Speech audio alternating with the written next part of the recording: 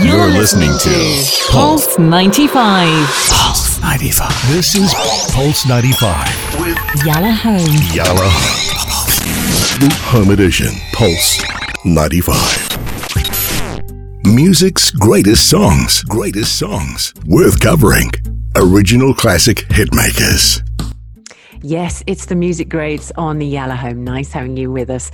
Throughout the Music Greats and the pandemic, I've been choosing my music carefully and actually using each week to it's been like a project. For a week, I've been able to sift through a genre. Now, I'm not necessarily going through country this week because I think actually that would make Big Hass run away and he might not co-host the show with me anymore. But I am dipping into it. And I'll do it. No, I'm kidding.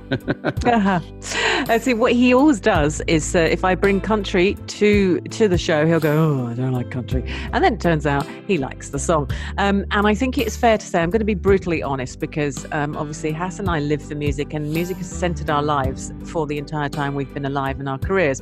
So would I necessarily go to the song that I'm going to play you tonight? Not necessarily, but the artist fascinates me. So the song I'm going to play you is called Blue Ain't Your Color, and it's true country. We're going to be twanging right the way through it. You can literally probably hum it and start singing it within the first few lines, even if you've never heard it before. It's a true country melody.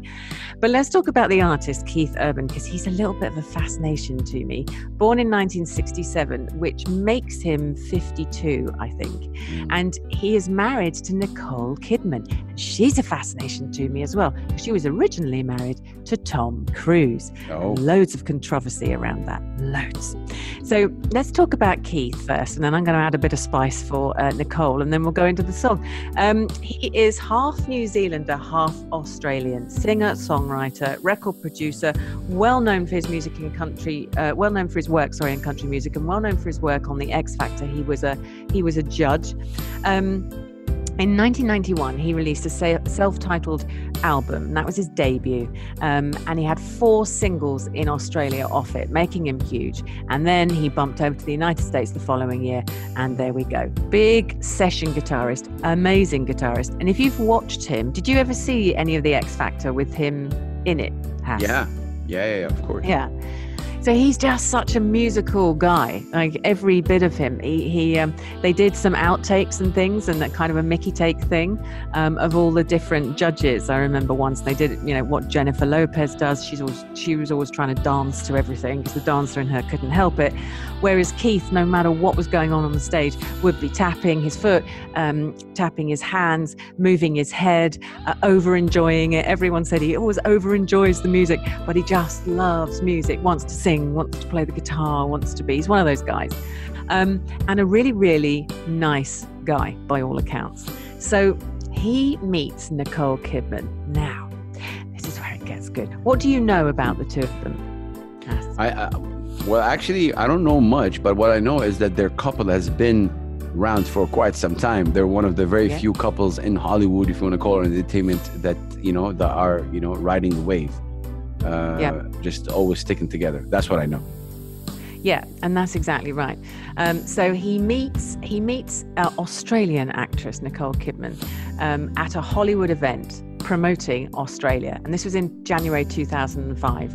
And they started dating 6 months later, took it slow, and they were married by June the next year. So it really was quite a sort of a lovely combining of forces and true love, it would seem. So she had a really unhappy time with Tom Cruise, and there's loads of wonderful conspiracy theories about Tom, and that most of his marriages have been arranged.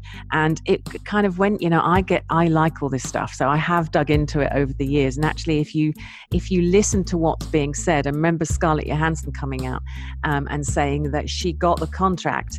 Her agent got a contract from Tom Cruise's people suggesting that they have an arranged marriage, and that some cultures have arranged marriages, and that's fine, it works. But it was kind of suggesting that if she married Tom Cruise, then it would help her career, and that's what would be great, a working arrangement. And of course, she turned around and went, "No, thanks, I'm already doing well." And look, but Tom Cruise has always said that's not what happens. But then he suddenly married Katie Holmes, who was at the time just a little TV actress, and it did catapult her career. And then they obviously had a little girl.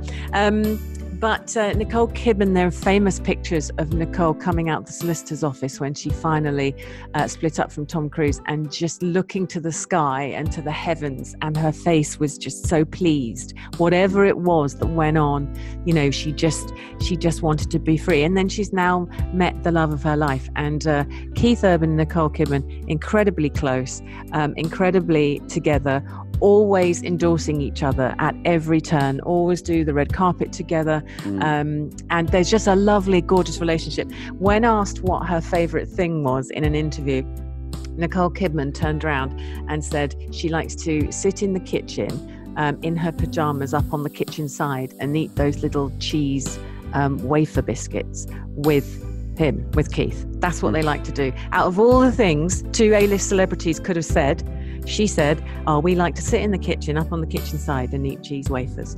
And I just thought it was such a lovely thing.